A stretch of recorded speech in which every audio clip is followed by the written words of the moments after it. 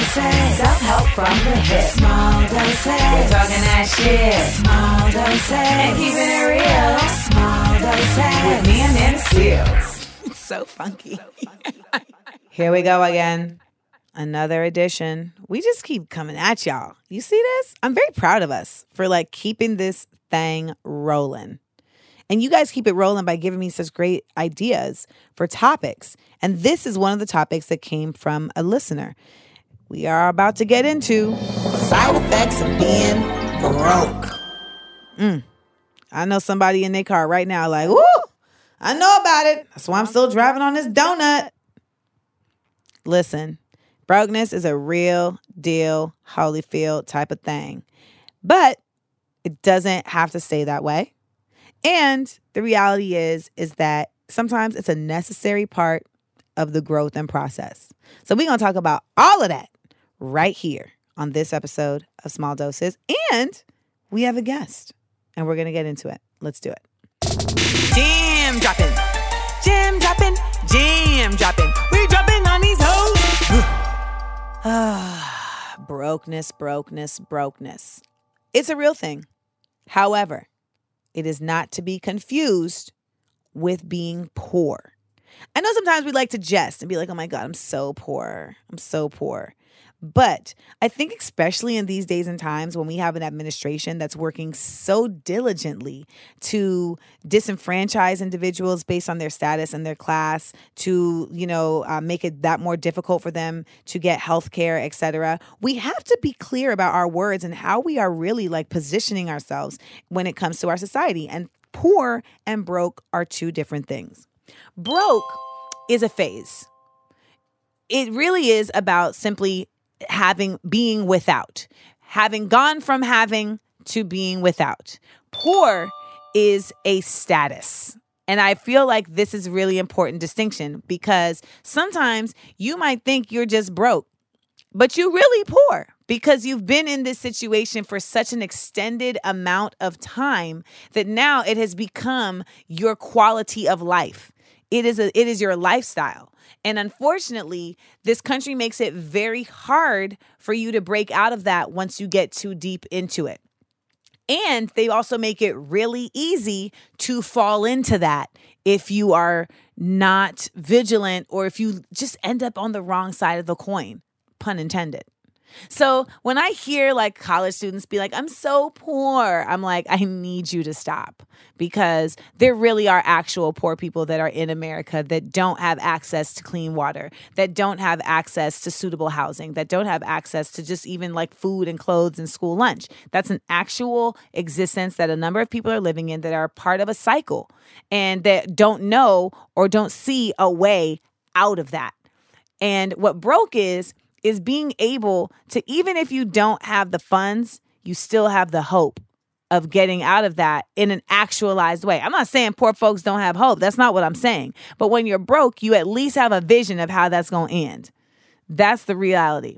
A lot of us, you grow up, maybe you grew up and your parents took care of you. You know what I'm saying? And, your parents took care of you and then you went to college and now no one was taking care of you. Now you're broke because you used to have resources. You used to have a source for your money or for your food or your clothes, et cetera. And now it's all on you and you don't have the means. Now you're broke. And when you're broke, you feel like, okay, how can I make this happen? That's when you're doing shit, getting real creative. Ooh, man, you getting real creative. And those are the things that happen across all forms of just not having money. Creativity and innovation come from lack of. That's the reality. I hate when I hear people say, ooh, that's ghetto, because 9 times out of 10, what they really mean is that's innovation. That's innovation. You want to see the most innovative people ever is people that are without, because you have to figure out how to still function as a human being and also how to still keep your pride as a human being. This is a country that will shame the shit out of you for not having money, no matter why, no matter the reason why. This is a place where if you don't have bread, they will shame you as if somehow, it is a reflection of your character for not having money. Don't get me wrong. There are people who have put themselves in situations to where they can't take care of themselves and then they want to also sap off of other people. And that's some other shit.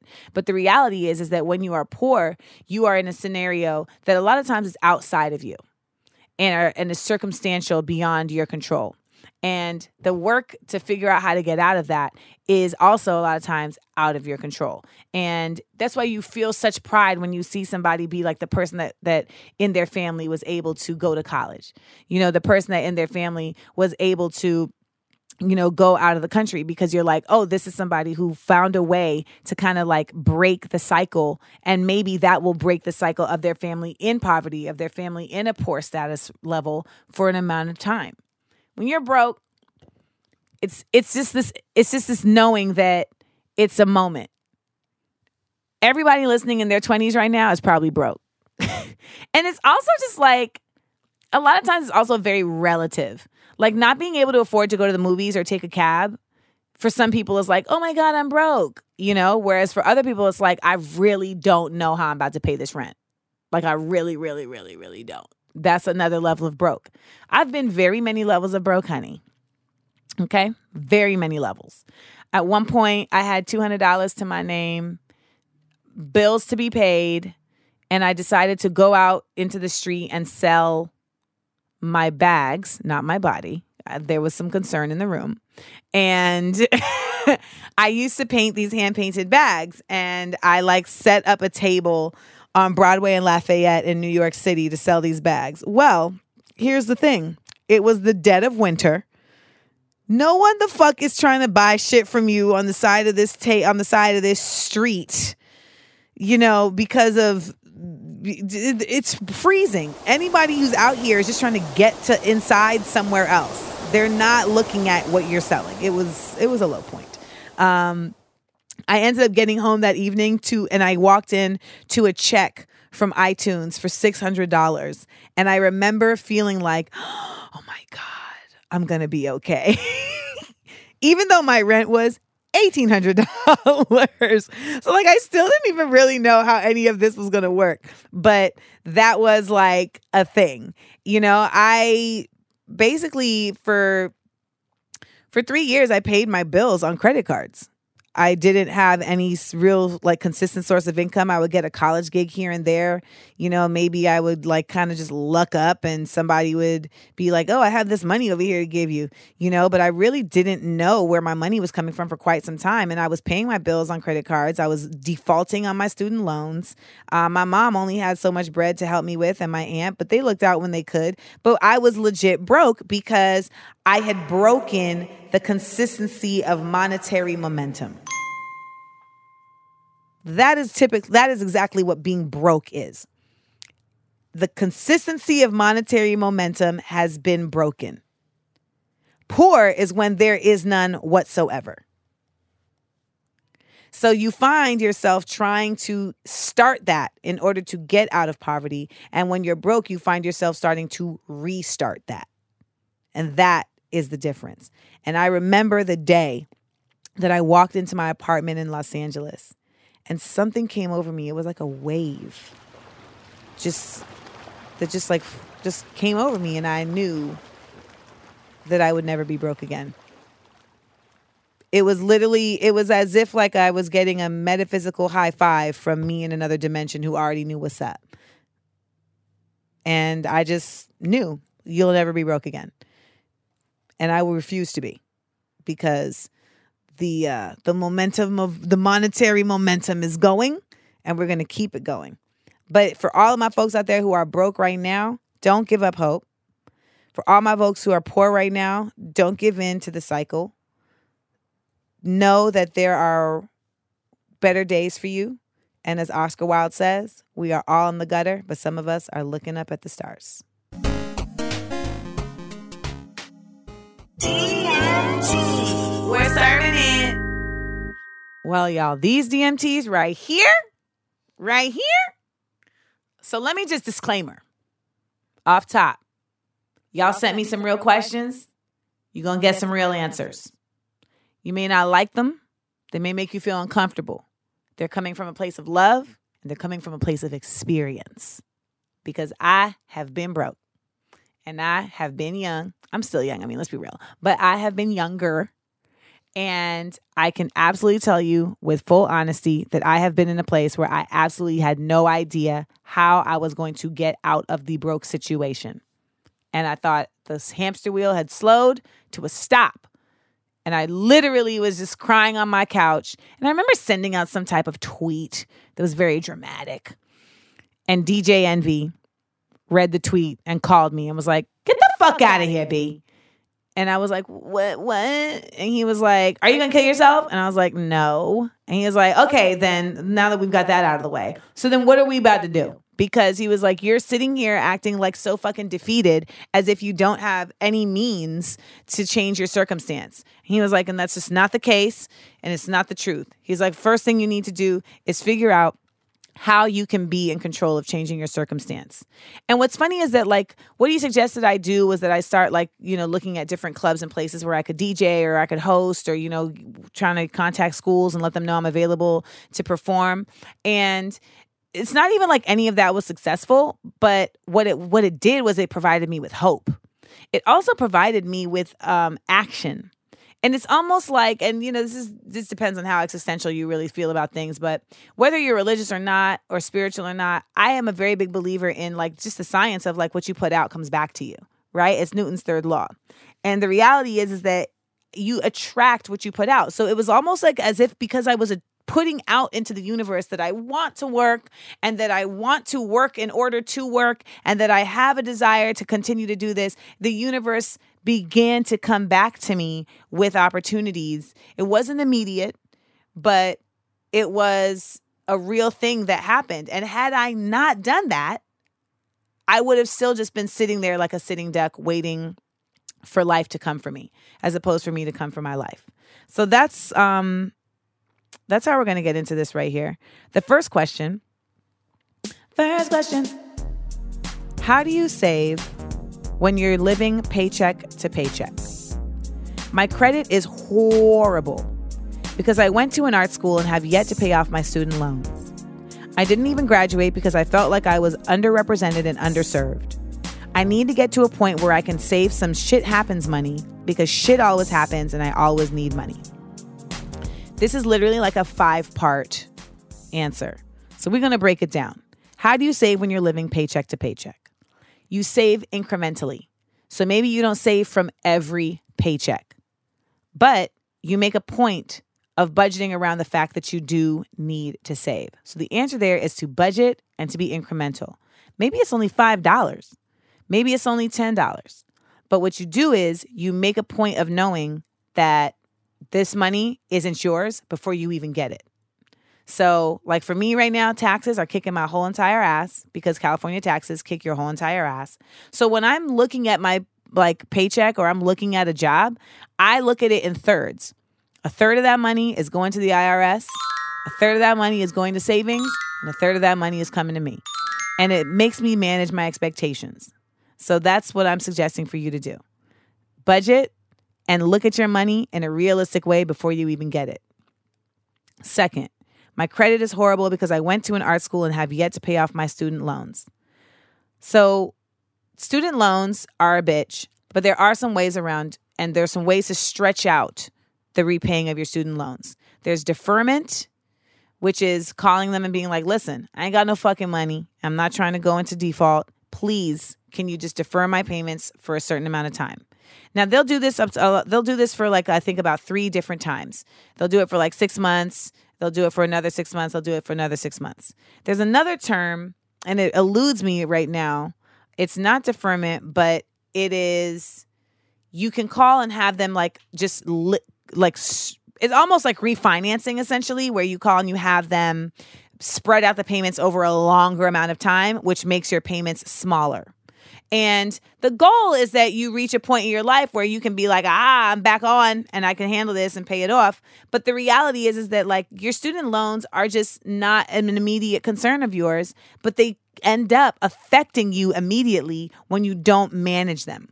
And it's a bitch, and they're usually rude on the phone, and they absolutely try to act like they're better than you. And it's like, bitch, you didn't even go to college. Fuck up you acting like this on this phone with me, acting like I'm some irresponsible person for not paying these loans. I was responsible when I went to that school and did my work, right? Exactly. Fuck out of here. Yeah, I've had that conversation. So I hear you. I didn't graduate because I felt like I was underrepresented and underserved. I need to get to a point where I can save some shit happens money because shit always happens and I always need money. So, sister, I'm going to get real with you. I don't know you. I don't know about your history. I don't know about your present, and I don't know about your future. But what I do know is in these couple sentences, I see somebody that is not thinking in the bigger picture. They're not looking at the map. They're not thinking about the plan. Now, when you left that school that you were being underserved and underrepresented at, I understand that you were not feeling like it was the place to be. But what happened was you left there without something in return for what you were giving. So the frustrating part of that is you now have student loans and you didn't even get the perk of having the degree. So you basically let them win. And I can only assume from the way that you stated this question about shit always happening and you always needing money, that you always find yourself in situations where you have to end up trying to figure out the crisis. And that is due to lack of planning. Now, when we're young, we're brash. Our emotions are very strong because they're coupled with a new level of knowledge and information. I'm going to tell you a quick little story. I used to work at Sirius Satellite Radio when I was younger. My boss was a terrible man, and I hated going to work because I hated facing him, and I hated feeling like I was being demeaned and disrespected and underserved and underrepresented. But I tried to quit my job at least 7 times, and every single time, my mom or my friends would talk me out of it because they were like, you're not in a position to be able to handle the consequences of not having income. So you're going to have to suck it up. And that is part of being an adult, sucking it up. Sure, it's uncomfortable, but are you in a situation where you're being abused? Are you in a situation where you're being hurt? Are you in a situation where your spirit is being killed beyond reproach? If not, you better fucking suck it up. Because you have to create a better situation for yourself. And that does require planning. And sometimes that does require being uncomfortable for a second. But in that uncomfortability, what you have to gain is control. And you get control when you get a plan together and you get a goal together. And when DJ Envy called me that night and got my ass together, he was telling me, you need to get back in control. And when you feel like you have a certain level of control over your destiny, it's hope. And I always say hope is a currency in itself. Hope is a sea that you can sail on to solidity. So I hope that in you listening to my answering this question, you take a look at how you operate and the decision-making processes that you're using, because that can help you to never find yourself in a situation again where you're going to be broke. So I suggest that moving forward, in terms of saving this money, you don't save it because shit always happens and you need money. You save money because you're going to be trying to make better planning choices and you're going to need money in the future to do what you want to do. Next question. I'm very interested in your hot takes on dating while broke. Expectations for men, what women should and shouldn't think is acceptable. So here's my thing about dating while broke from the point of view of dating heterosexual men. A lot of men, because of the way society is set up, feel like if they don't have money, then they're not a valuable partner. I don't feel that to be the case. I feel like you're not a valuable partner if you're not able to be of value to your partner. And I consider that being of value to a partner has way more to do with what you bring to the table in terms of your mental, emotional, and physical than what you bring to the table in terms of your pockets. If you are somebody who is complacent, or you're happy with your status and you don't have any finances, but you are looking for someone else to be providing the finances for you, that's a different situation altogether. But if you are somebody who is not able to provide equitably, physically, mentally, and emotionally when you are broke, then I don't believe you should be dating, because it's not fair. You shouldn't be dating somebody for the purpose of actual relationships. If you want to be fucking, go be fucking. But when you're actually having like a real genuine exchange with somebody and that's going to keep moving forward, if you know that being broke affects your ability to be a good partner, don't try and get in a partnership with somebody. And I know that I have been in situations with dudes who were, feeling down on themselves because of their financial situation and would take it out on me. and would be frustrated with the fact that like I was doing good at the time. You know, and it's almost like when I wasn't doing good, they felt better because then they either felt like they could, I don't know, protect me or whatever, or they felt like, all right, well, she's not doing better than me, so it's cool. As long as she's not doing better than me, it's cool. Society really does push this narrative that men have to be the financial breadwinner in the house. And I don't think that's the case. I think you simply have to be able to provide, you just have to provide a certain level of equity. And some people are, and everyone has like different standards of what that is. So for me, it's like, I'm not trying to date somebody that is not able to keep up with me to a certain level financially, because I know that that's going to end up leading to a certain level of resentment for a lot of the men that I would date. They already have to deal with the fact that I'm like a celebrity and, you know, I'm in the public eye. So then they're dealing with that along with the fact that like, oh, you know, they can't like, quote unquote, do something as nice for me as I would do for them. Like that's just, you're just creating, it's going to be a problem. I think that there are many options though, in terms of dating if you're broke, but you still like can be a good partner. Like there's so many other options than just doing like grandiose things that are monetarily based. Like, one of the best dates I ever went on was based on a movie called, what was that movie? It's with Keira Knightley and Mark Ruffalo. Begin Again? Yes, Begin Again. And they walk around New York City and they basically like have one iPod between them and they share the headphones and then they play a song for each other, back and forth, back and forth. That's a free date. I mean, sure, like, they had a phone, but I mean, how expensive are headphones? And you have a phone. So, you know, if it's really that crazy, like get an Apple Music membership for like one for the month or get the trial and then cancel it, you know, or use YouTube videos. But like that was one of the best dates I went on. We did that and we went ice skating. Right? I mean, he turned out to be a trash ass person, but the date was very good. It was a very good date. You know, and then there's always just like the park. You know, the quality time is a great date and typically is very inexpensive. You know, especially if you live in like a metropolis city, there's all these like spaces that you can go to that you find out when you don't have money. You find out about those spaces when you don't have money. You find out like, oh, there's atriums in these different, you know, office buildings that you can go to that are really pretty and you can just sit there and you can eat your chips. But I think that the reality is that like when it comes to dating for me, I'm like, I put way more stock in like the level of caring you have versus the level of money you have. Like I, on my birthday 2 years ago, was seeing somebody and he didn't really have money like that. But you know what he got me for my birthday? He got me 3 things. First, we had an inside joke about chocolate ice cream because we were talking about the fact that like people always shit on chocolate ice cream as if it's like not good. And it's like chocolate ice cream is delicious. So he got me a tub of Ben & Jerry's chocolate ice cream. And then he got me like a little bouquet of like flowers, like a very like little mini bouquet of flowers. And I mean, he paid like $2 for it, but it was still like a little mini bouquet of flowers. And it was adorable. It wasn't like a big bouquet, but I don't necessarily need a big bouquet, but it was just like a cute little mini bouquet of flowers. Great. And then he also got me 7 apple juices because I fucking love apple juice. It's like steak for me. And he got me 7 because my birthday is in July. It's the 7th month of the year. Now, I had a friend who was like, that just sounds like somebody who didn't know like that it was your birthday and had to come up with something real quick. That's fine. But guess what?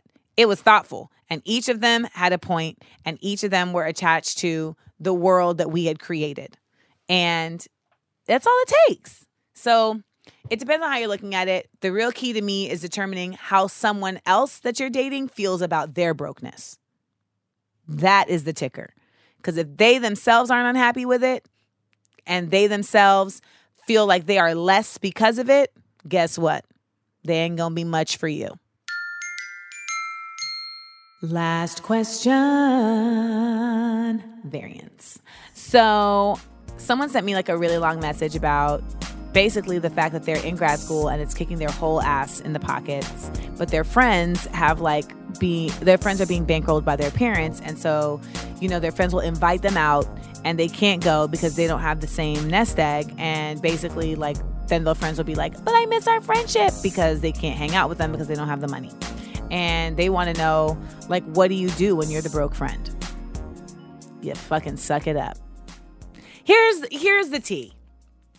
They were like, should I call them out on it? And it's like, there's nothing to really call them out on per se, because it's really it's your situation, it's your shit. So the real thing is okay, what do you do to manage this? Maybe you don't go out with them every time, and maybe when you go out with them, you just drink water. You don't have to play with them in the same way that they're playing. And if they try to nail you against the wall for it, you're like, listen, I don't have my fucking parents bankrolling me. So unless you're about to buy me this drink, just enjoy my company. You got to let your ego get out of the way. Maybe when you go out with them and they order the T-bone, you get the soup and salad. These are the things. But there's no reason to necessarily cut everybody off. You can also just go out with them and just not eat, And then there's also the idea of not necessarily having to call them out, but maybe just being honest about your situation. And it's if they hit you with the guilt trip, it's listen, I'm not hanging out with you because I don't have the bread. So, it's not, as much as I would love to hang out with y'all, we do need to find some activities that I can be a part of that aren't going to kill me in the pockets. And if they're your true friends, then they will actually heed that request and respond in kind. And if not, well, then lucky on you, because it took you having no money to find out that these folks don't have no value. Sorry, we had an addendum to that. And if you go out and your friends pull the let's just split it 5 ways, no. We're not splitting it 5 ways. We're going to split it the ways that it was split. Meaning my shit was $7 and I'm paying $7. Even to this day, when I go out with my friends and they all drink, I'm not paying for your wine. I'm not paying for your beer. I'm not paying for your margarita. I got a Sprite. Fuck out of here. Shut that shit down. All the way down. People I like. Yeah. On this edition of People I Like, we have somebody who I liked from afar for a really long time. My God. And it was I just feel we would be cool. And sometimes you guys will send me DMs. You'll be like, yeah, my friend in my head. And this is somebody who was my friend in my head. And then I gathered Caitlyn Jenner up like a ponytail.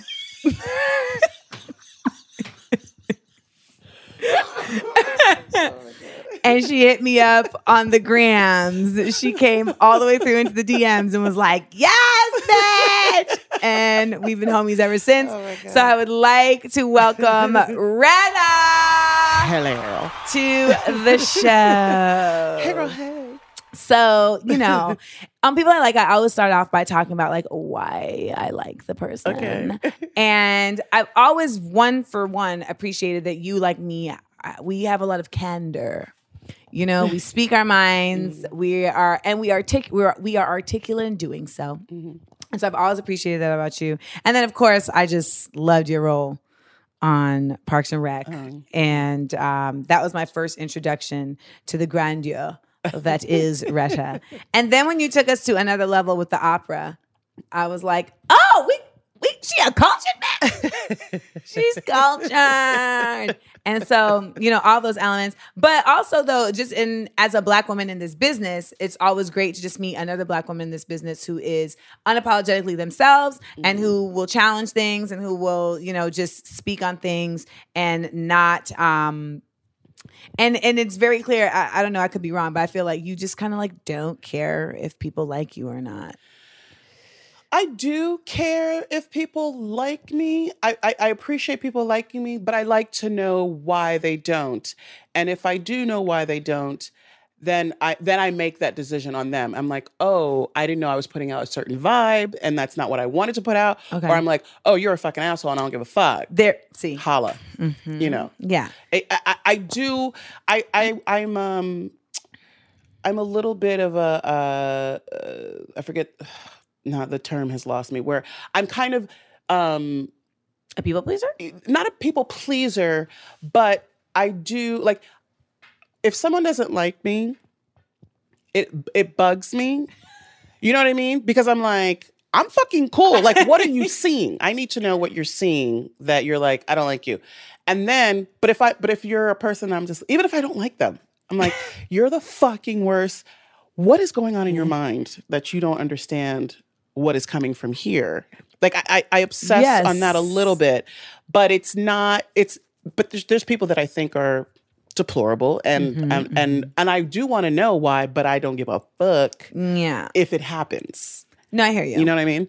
But yeah, I'm one of those people that's like I like everybody to be happy. I feel like in my head I'm an equalizer. I like everything to be fair. Okay, Denzel. It's a weird thing.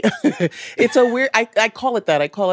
I like equanimity. I want everybody to be playing on the same level ground, you know, that kind of thing. This is me. So you know what this is really about? It's really, I just like me. That's well, yeah, you like what you see in yourself. People I like, Amanda I like. No, it's just my homeboy just tried to close the door silently, and it was the loudest door close of all time. Oh my God. And he's gonna come back because he ordered food, so he's gonna come back. No, the thing about that though is that it's not necessarily that I like me, but when I hear people that think like this, it gives me hope. Yeah, because I feel like there's a lot of folks that don't think like that aren't thinking about like, you know, equanimity for all people, that aren't thinking about fairness and aren't thinking about justice. You know, they're thinking more so about themselves, right, or they're thinking just like, if people aren't like me, then they don't deserve these things. Yes.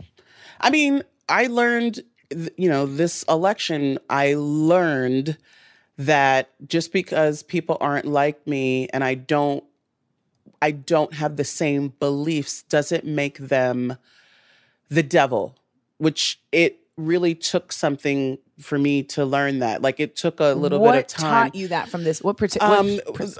It was like remember Van Jones went into, I forget where it was, but was talking to some Republicans who just felt left behind, if you will. And I was like, I see their reasoning. I understand their reasoning.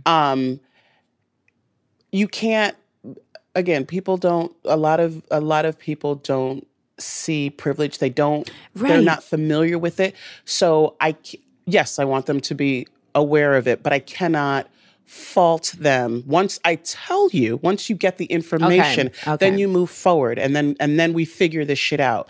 So it's just like, I had a really good friend who, she was like, she would always, like, every once in a while we're not tight anymore, but she would say stuff that was racist, and I was like, you know, that's racist. And when I pointed it out, she'd be like, oh, she goes, but my stepfather is so racist. I was like, yeah, so you're aware that racism is a negative. It's a negative. He possessed it, and yet you're carrying it forward. You're using that as an excuse as to why you've said what you said, as opposed to saying, oh, fuck, shit. Knowing that's where it came from and being like, you know, let me correct this. Let me rewire this. I need to self-correct. And stuff like that makes me crazy. So because willful ignorance is when I really just can't handle it. Like the willful ignorance of, even as it speaks to brokenness. Like, I've had individuals who are like, once I explain privilege to them, they're like, yeah, but I can still be a broke white person. And I'm like, I'm not saying that brokenness and classism is universal. But the reality is that there's a certain level of privilege associated with your ability to get out of that situation versus other people's abilities to, and about the systems that are in place to even put you and keep you in that situation versus other people. You know, when it's funny when you talk about the Van Jones thing, because when I was doing the Katy Perry thing, when we were at that dinner, that had come up, this notion of like, we're all Americans. You know, we're all Americans. All of us are Americans. And we all have a voice, and everyone has a voice no matter who they voted for. And I was like, I'm not saying that they don't physically possess a voice, but I don't want to hear their voice at this point, because they've used their voice to make a decision that they had to exercise willful ignorance to make. Because even if they don't recognize their privilege, I'm like, okay, but you recognize sexism. You know what I'm saying? Like, you recognize sexism, you recognize, somebody who's just like prejudice. You recognize racism.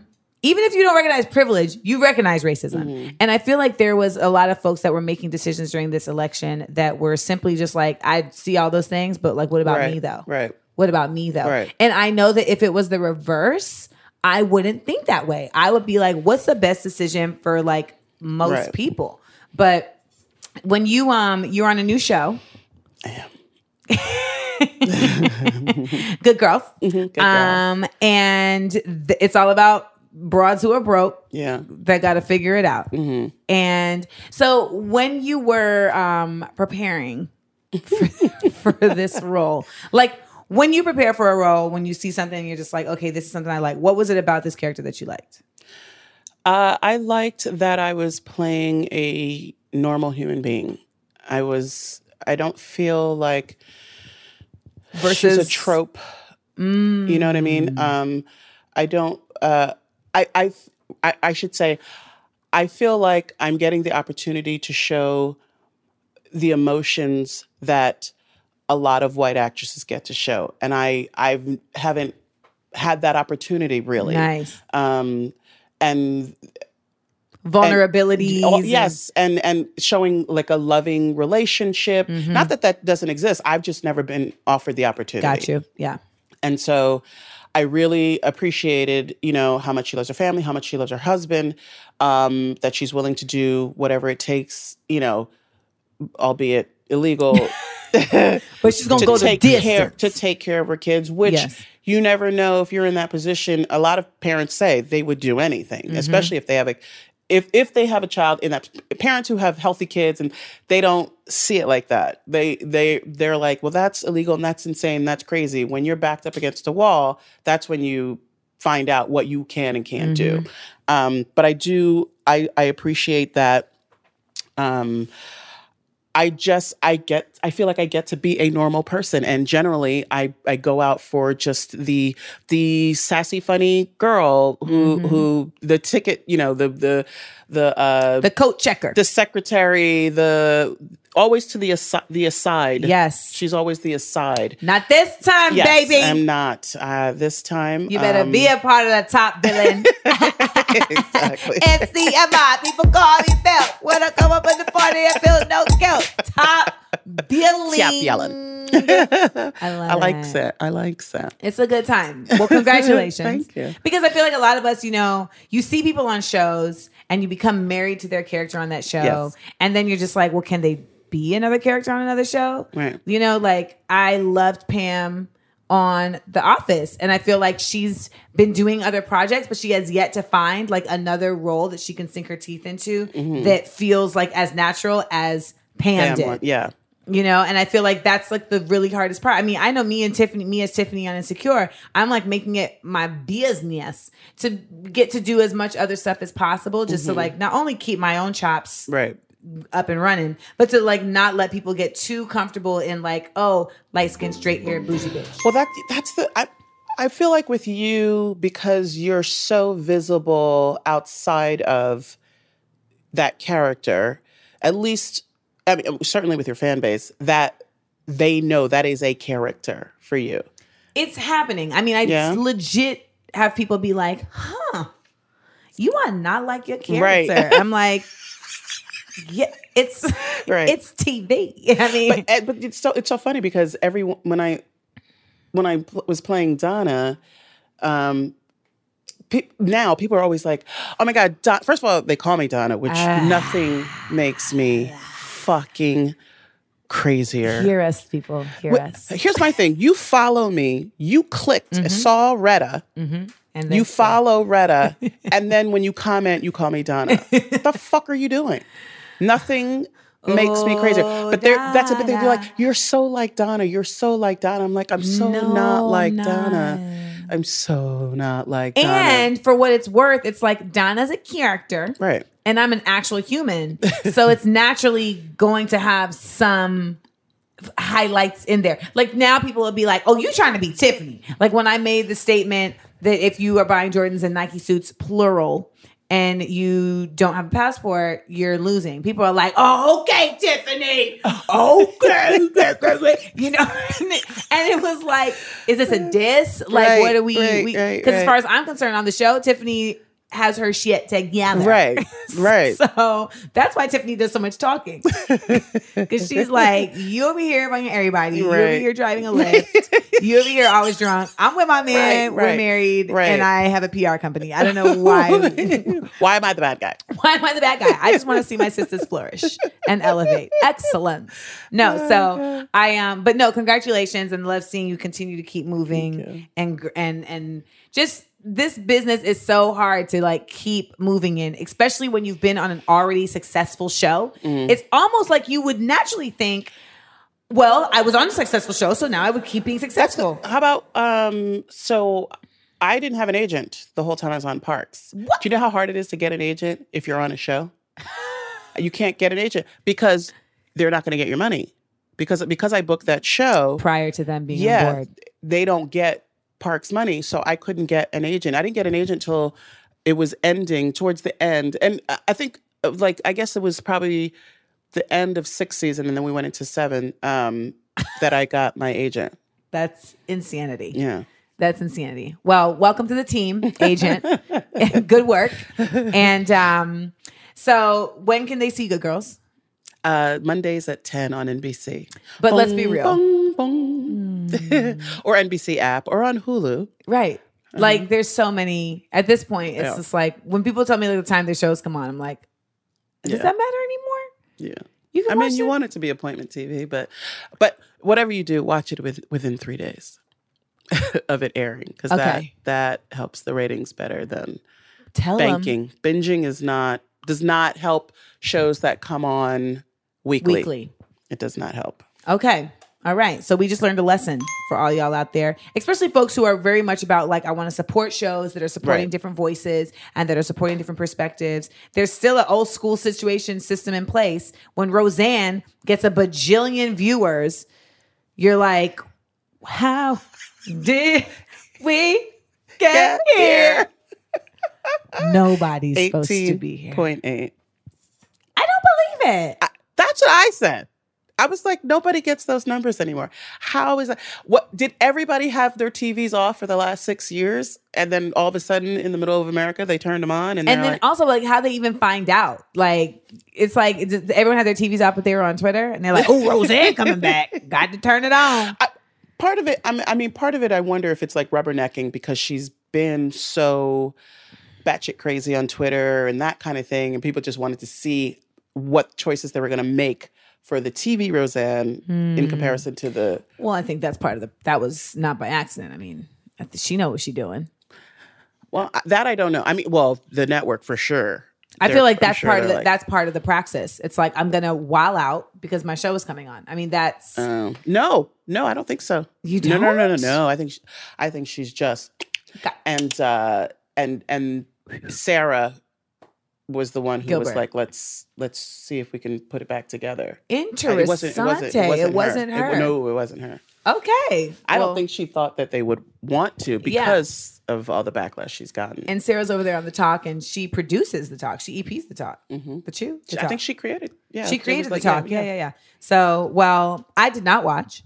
And at first I was like, oh, like I wanted to watch it, but then when I saw her supporting Orange 45, I was like, oh, I can't. I'll just have to miss DJ and Bex and the crew, and that'll be that. So there it is. But you know, that's a show about some broke folks that we're figuring it out. This whole episode, our theme has been about being broke and figuring it out and being the broke friend, and you know how you get out of brokenness. We talk about broke versus poor, and we're about to get into our next segment where we tell our own stories. And I've got a doozy for y'all today. I've got this is a good one. This is a good one. As we get into that one time. That one time. So I was very fortunate because I was on like MTV and I was doing radio and I was very like involved in hip hop, where I did have like a lot of friends that were wealthy, but I was not, right? So like I drove in a lot of Benzes while I was on the train. Right. I feel like I always had like this like beacon to look towards of just like, this is where I want to be, because it was always smushed up against my face. Like, and the leather smelled real good. Like, what is that, leather?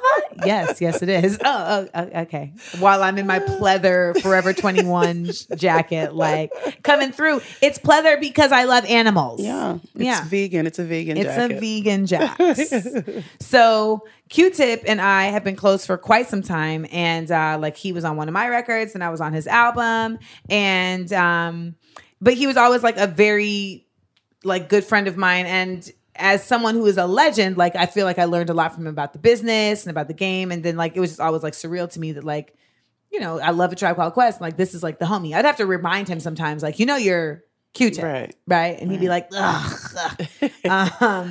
Like we'd be out and people would just be so extra. And it'd just be like, I need you to stop. Like we're eating Mexican food. Right. And one time someone came and pulled up a chair next to us.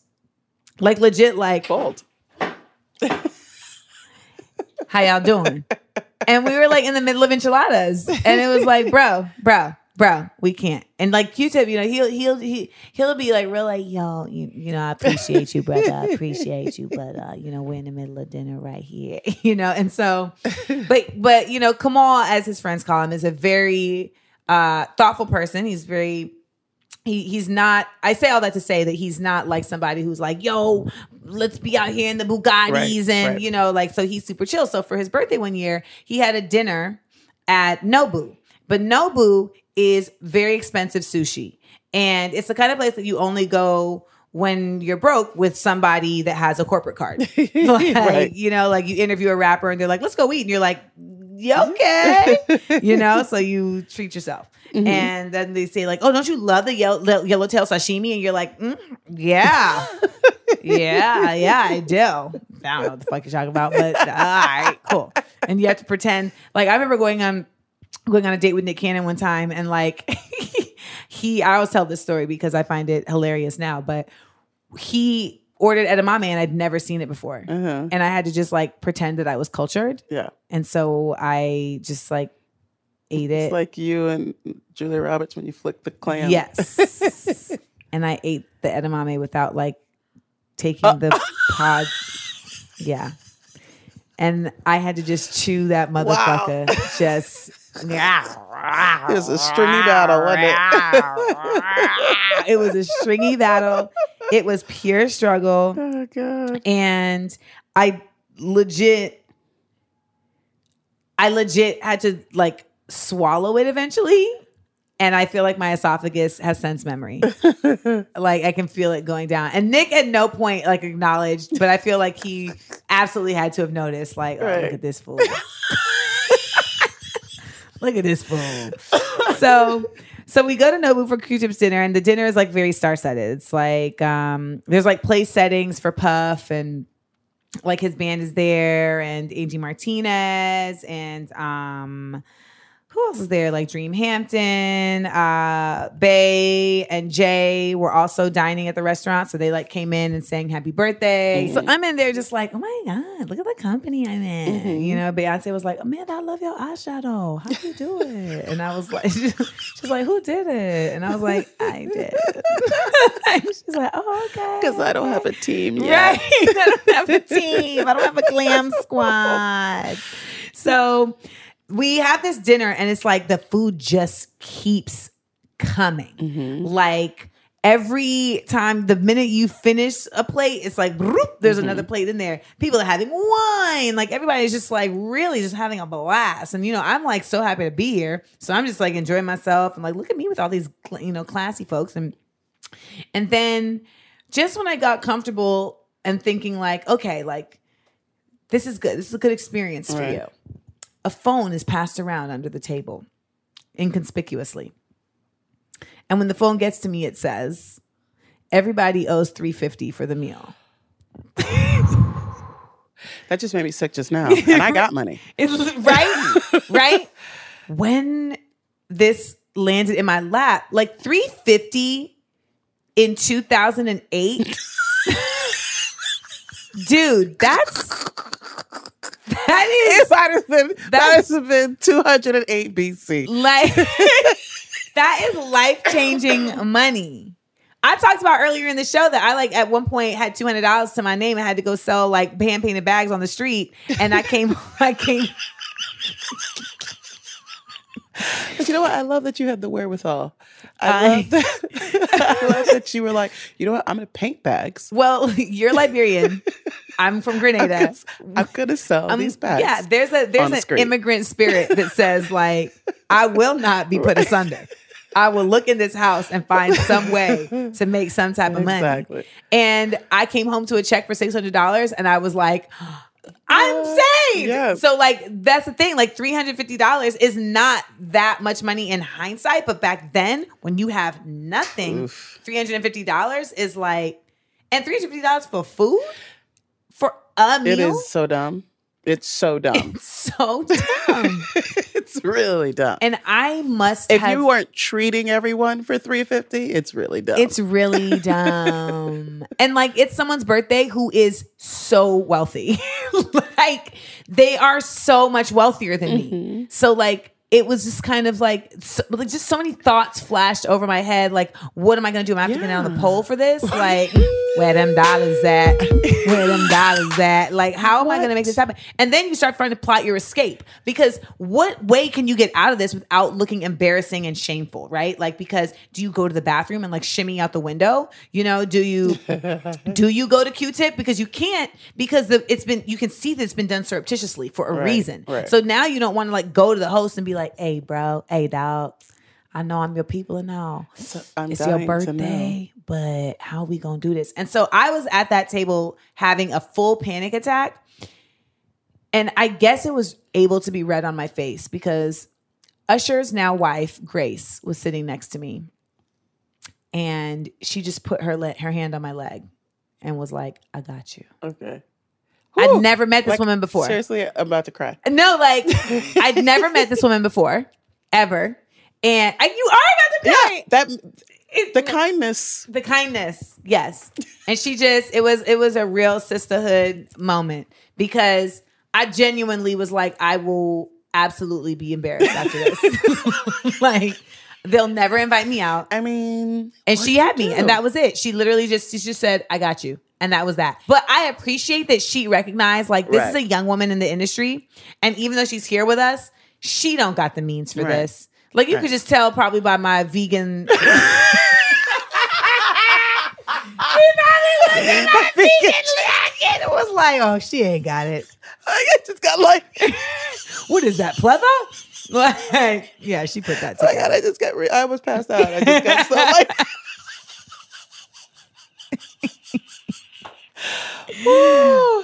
Lordy. She saw the Velcro on my shoes. It was like, mommy. Let me reach out to one.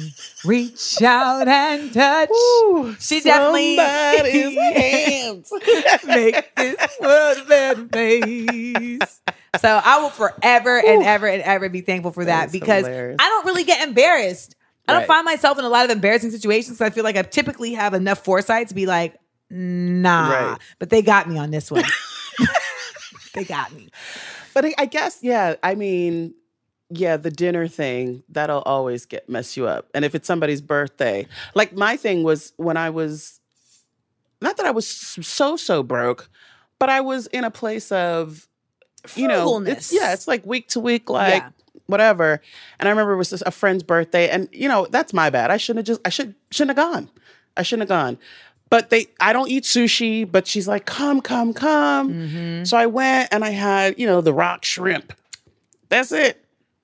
And, and I did pay it, but I was salty. Right. That I, put in my share. And that's fine. But I will say that it has made me aggressively the person to cover the people I know that can't do it. But also, Don't come out with us all the time if you know you can't. You can't pay for some shit. So we had a question earlier in the show where someone was just like, I'm the broke friend, and I feel like my friends don't respect that I'm the broke friend, and they be like, why don't you ever come out? And it's like, sometimes though you have people though who always come out and want to have like all the fun, and it's like, but you don't have the means, and then everyone else ends up paying for you. Like I had a homegirl who, when we were in Grenada, she kept coming out with no cash. And it was like, we would have to cover her, and she'd be like, oh, I'll Venmo you. But you're just like, yeah, but now I'm using up all my cash. Right. And it was just like, and at a certain point I had to be like, I hope that you, before this trip is over, can offer something that I can share with you and not just the other way around. And I wasn't trying to be shady as much as just calling out like we said, equanimity. Yeah. Equals. You can't do that. But have you ever been broke to a point where you were like, I don't know how this is going to turn around? Yeah. Yes. When I first moved to LA, I wasn't getting work.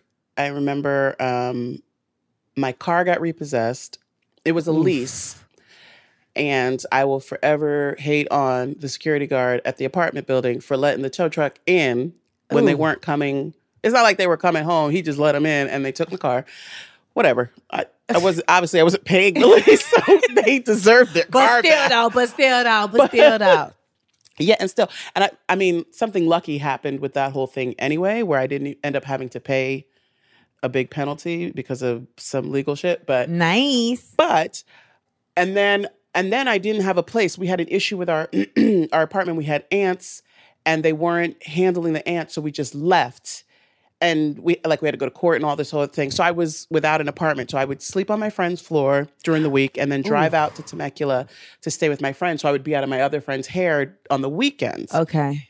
And that's the other part of being broke, though, right? Like being so aware of like, I don't want to, all of the things. I don't want to.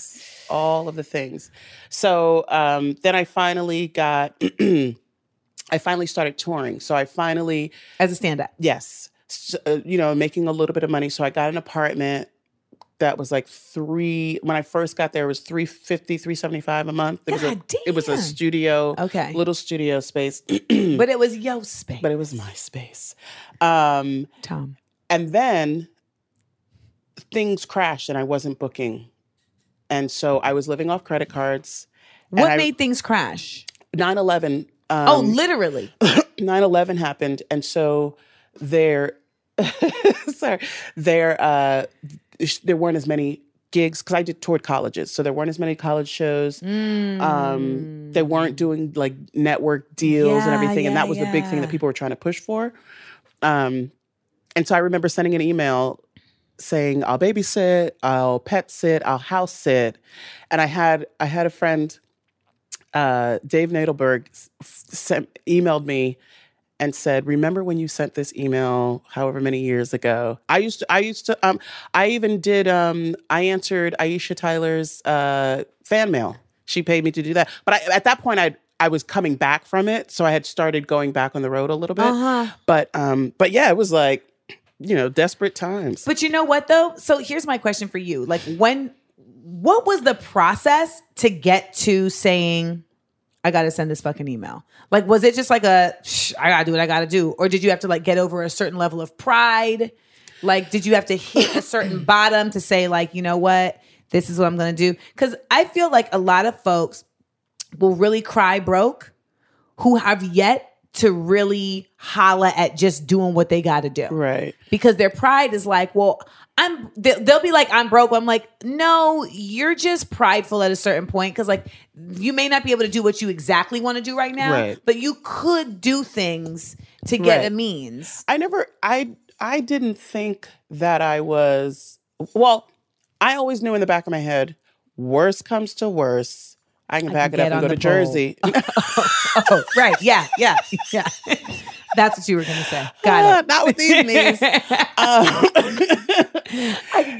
the very least, I have a place to rest my head. So I never really feared sleeping in my car because I knew I could go back to Jersey. Didn't want to. Right. Had zero interest in it. But I knew I could do something and maybe hustle and work my way back. Yeah. So I never, it was never dire straits in that I really thought that I was going to have to go bag groceries. And for me, that would have been hard to be at the Ralphs. Yes. It would have been, but so I just hustled in a way, i.e. shifting credit card limits. We talked about this earlier in the show. Yes. All that. I mean, I did all of the things using those checks that they would send you to pay the rent. Oh, wow. To pay the you even rent. did that. Now, and the interest on those is like super crazy. It's crazy. And but paying then it back is a doozy. then you hustle during the month some kind of way. Yeah, to get it so back. that, I mean, I did it. I got to the place and my credit was crazy, but then I worked really, really hard to get my credit back. And I think a lot of people don't. A lot of people love to be like, credit is a racket and credit is this. And no one is denying that. But it's real. Yeah. Like, unfortunately, it is a real part of advancing in this fucked up economic space in society. And like, I just recently had a situation where my credit was like approved without the bat of an eye. And my mom was like, mans, you reach where you're going. When your credit just checks so, you reach where you're going. I'm telling you, when the first time they upped my limit without me calling, I was like, who am I? This bitch is balling. I was like, up to 2,500. Like, I really was like, no, like that was money. Like, I was like, listen, my life has changed. I've had a credit card where they're like, you can spend $750. 500. My first one was yeah, that's the limit. Don't even play with us, bitch. You better pay up. Yeah. No, and I want y'all to hear these stories because I think all of us have been in a place where you're just like, is it ever gonna change? Yeah. Like, could it ever? But see, that's the thing. I feel like for me, you have to know that it is. But I feel like even though I feel like there's sometimes like a difference between knowing and believing. It's like, even if you know in the back of your mind, like, okay, this isn't, is it? In the moment, you may not believe because you don't have like the tangible evidence in front of your face of like but how? Yeah. But how? And the people around you, this is why I always tell y'all, have people around you who believe in you more than you believe in yourself. Because they're the ones who have to always believe. And so even when you have those doubtful moments of disbelief, they're the ones who are like, Retta, bitch, get out of here. Like, come on, man. You're going to be fine. You're going to be fine. And that's when you're like, okay. And then my next question is, any ideas? Any ideas? Because I remember having to wake up in the morning and be like, all right, you got to find a way to sell 4 hand-painted tote bags on MySpace by the end of the day. The fact that was your route. So wait, let me just pause this real quick so I can show you these bags. So these bags, I'm showing Retta the bags. These bags are how I lasted in New York. I can't. And my mom, listen, I will forever have a level of thankfulness and appreciation for my mom because, especially as a West Indian, like, so often, like, this is what I was doing. I can't. Do you see these bags? I can't with these bags. So often, when you have like parents that have emigrated from the quote unquote third world, they really are not supporting you doing art. Like, no, because of this reason. Because they're like, how are you going to sustain? And at a certain point, my mom had to just come to grips with like, she's an artsy bitch. Like, there's no other way. Like, this is an artsy ass bitch. Like, I've always been this. It was never like I turned course. I was always this crafty little girl doing drawing shit. And my mom and my aunt, like, they really, what they did, which was different than I think a lot of other parents, like, don't get me wrong, like when I was in dire straits for bread, like they would give it to me, but it was more so like they were helping me use the resources in myself that I already had to like help get myself back on my feet. So like my mom would buy tote bags. And and send me the tote bag. Gotcha. I'm responsible for painting the bags Right. and selling the bags. My mom was hustling Michael's coupons, Right, you know, and right. like she would like go to like 6 different Michaels in Orlando and use the 50% off. And it wasn't illegal, but it was just like, do you have the time to do that?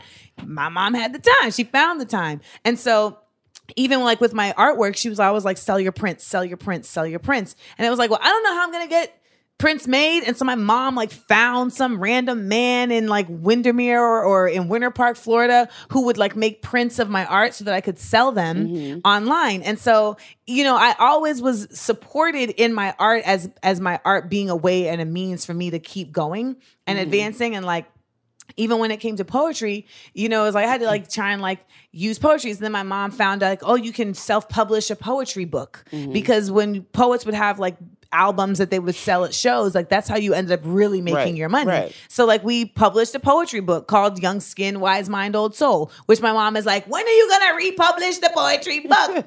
When are you going to republish it? Right. And I'm like, I mean, soon. Yeah. I mean, it's right here. But, you know, that was the thing that I felt like the biggest thing that I learned from being broke is that I had the means within me to change my situation. And I think that the hardest thing when you're broke is not letting depression take you down a road where you forget that. Right. You know? I think my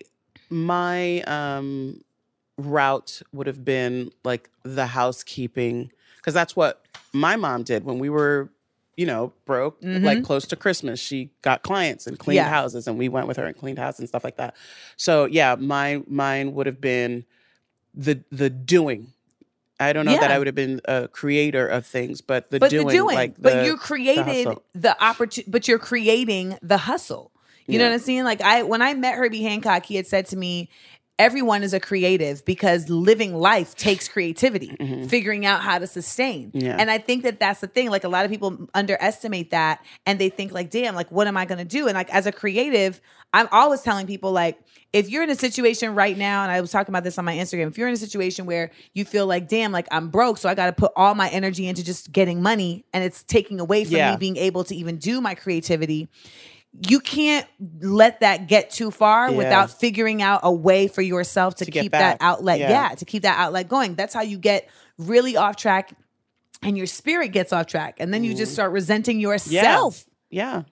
You know, you start resenting yourself and then you resent people. You know, like I had a broke nigga boyfriend. We've all had that. And and he just was like somebody who I felt like no matter what I did to help, it didn't matter because he himself really was not taking the bull by the horns to get himself out of his situation. And so he ended up resenting me for basically like enabling. Well, I mean, but you also, I prefer the person that resents you for that than the person that just rides it. Fair enough. You know what I mean? Yeah. Yeah. Oh, don't get me wrong. He wrote it. He's still riding that shit. Like, yeah. He's definitely still like, I used to date a Vanda. Yeah. So, but I've heard stories. But so but I just want y'all to know you're listening to two broads who sat on the street and sold art, who told people they would babysit and dog watch and house sit when the going got tough. And now we got money. Yeah. You know, and what I wanted, the reason why I'm saying that is because you have to look at it like it's just a moment in your vision. And sometimes your pride can get in the way and be like, I would never do that. I would never do that because I'm this and I'm that. And it's like, listen, you ain't got to do the shit forever. Right. But if it's the bridge that you got to cross over to get you to some higher ground, just do it. And my big thing is also, you have to be content where you are. You have to, in other words, not content in that you're willing to stay there. You have to enjoy the space you're in, knowing you're going to get to the space you want to be in. You have to, in other words, go out with your friends. You have to do something cheap. Figure out where you know whose house you're going to hang out with. Be around people who are uplifting and good energy and cool and fun. But that way, that keeps the depression at bay. Yeah, because you're still have your weekends, if you will. You know what I mean? You No, still have your yes. weekends. There's a pocket of joy. Yes, you have to have that. Otherwise, you find yourself like gasping for air because you just can't find a happy space at all. I mean, and I would be broke and like people would invite me out sometimes and I'd be like, so I'm just gonna come and celebrate your shit while my shit is fucked up.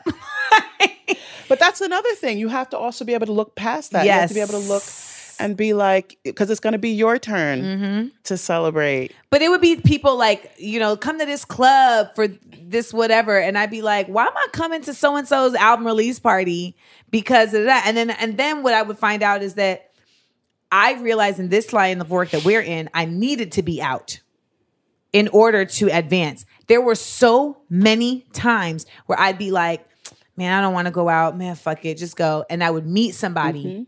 Let me tell y'all a quick story because this is going to be a 2-hour episode at this rate. I remember not wanting to go out, like legitimately being in my house, like, I got to get dressed and go out. I'm a Cancer. My house is going out. Like, where you going? Club couch. Oh my God, my brother. So we are so about this place. So I forced myself to go out to this like event, and it was New York at the time where people loved to be like, it's an event. Everything's an event, and it's an event, and you get there, and it's like, this ain't no fucking event. This is a set. It's a set. This is a gathering. This ain't a fucking event. But I was like, fine, I'll go. So I go to this event, and it was at this club downtown. I can't remember the name. I want to say it was Club Envy or something like that. And I remember meeting this woman there who worked at MTV, and she's like a producer at MTV, and they're like, oh, you should meet so-and-so. Da, da, da, da. It's always, you should meet so-and-so. So I met her, and she like knew, she had heard of me or something, and she was like, oh yeah, you know, we should exchange information. So we exchanged information. And I'm very good at following up. One way of getting out of brokenness is also like just follow up, keep following up. So I'm very good at following up. And so I had hit her and was like, hey, you know, we met at the event, blah, blah, blah, blah, blah. And she was like, yeah. No, what am I saying? I hit her the first time and she didn't respond. Then I hit her again. I sent her another email, like maybe a week later. Like, hey, one touching base, you know, I just wanted to, like, you know, just get a meeting on the books. She didn't respond. And then by the third email, I had to send my previous emails have not been responded to. Well, she responded to that one. And she was like, oh, like I had missed them, blah, blah, blah. Now, the reason I'm telling you this story is because there was a time where I would not have sent that second email. Because it would have been like, oh, the bitch don't want to respond to the email. Okay. You know, but when you get to a certain level of broke and a certain level of growth, you're just like, I got to stay on this. And so I ended up following up, and I just was like, you know what? I'm going to hit her up again. She replied.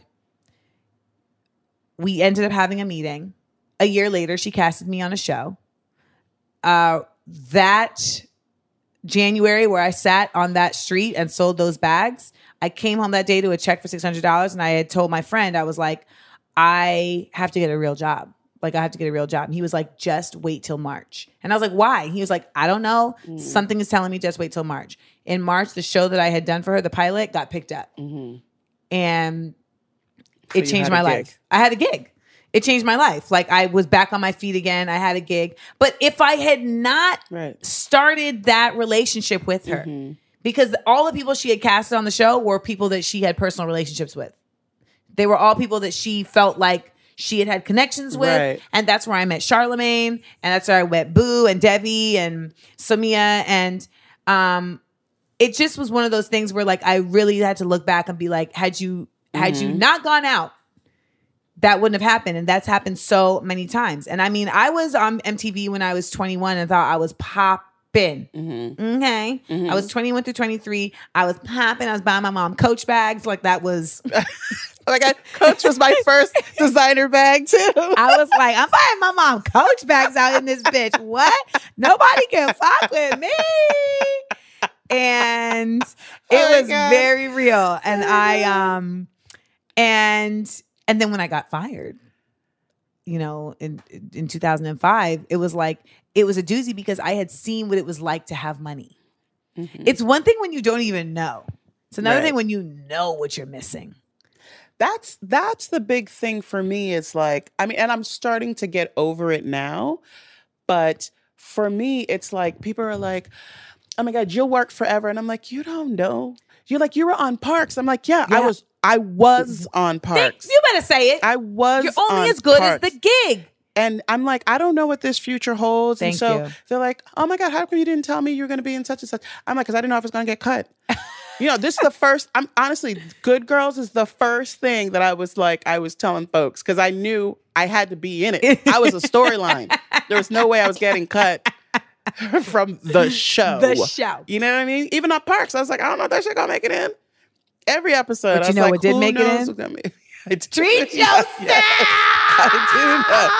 But it's like one of those things where you can't people who rest on their laurels, people who spend all their money because they think it's going to keep coming. Listen, like I'm just that I've been too broke to feel like it's all good.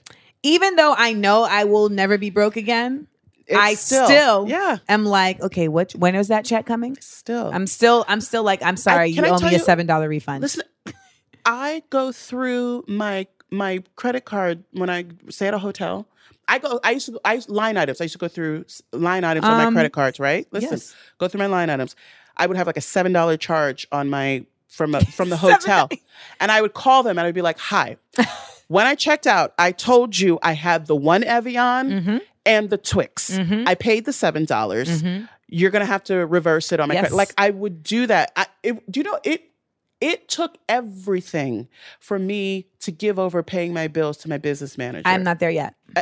It is, and they still send it to me, and I still line item check it. I'm impressed. I'm about to meet with my new bookkeeper next week. I think they're gonna steal all my shit. I really do. You wouldn't be the first. They're all gonna steal my shit, and I'm so paranoid. There was a point. There was like a 3-month period where I didn't have the login to my account that they run, and I was the most anxiety-ridden person because I was like, I need to fucking know that cash is in that bitch. I need to see it. Yeah. It still stresses me out to think So about what we've now transformed from our broke people problems to champagne problems. That's what we just had a whole champagne problems conversation. And you will too. Yeah, that's the point. Get to the champagne problem. Cheers. Drink up.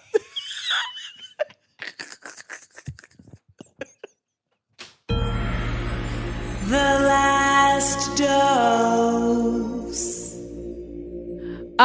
Big ups to Retta for coming through and chilling with us and just keeping it real about the brokenness. Big ups to you all out there for tuning in every week to Small Doses and just letting me talk my shit and telling me that it's actually shit that is covering gems. But this is a show where we really genuinely just want to speak genuinely. And I think that's what I feel a lot of you all are attaching to, and I appreciate that.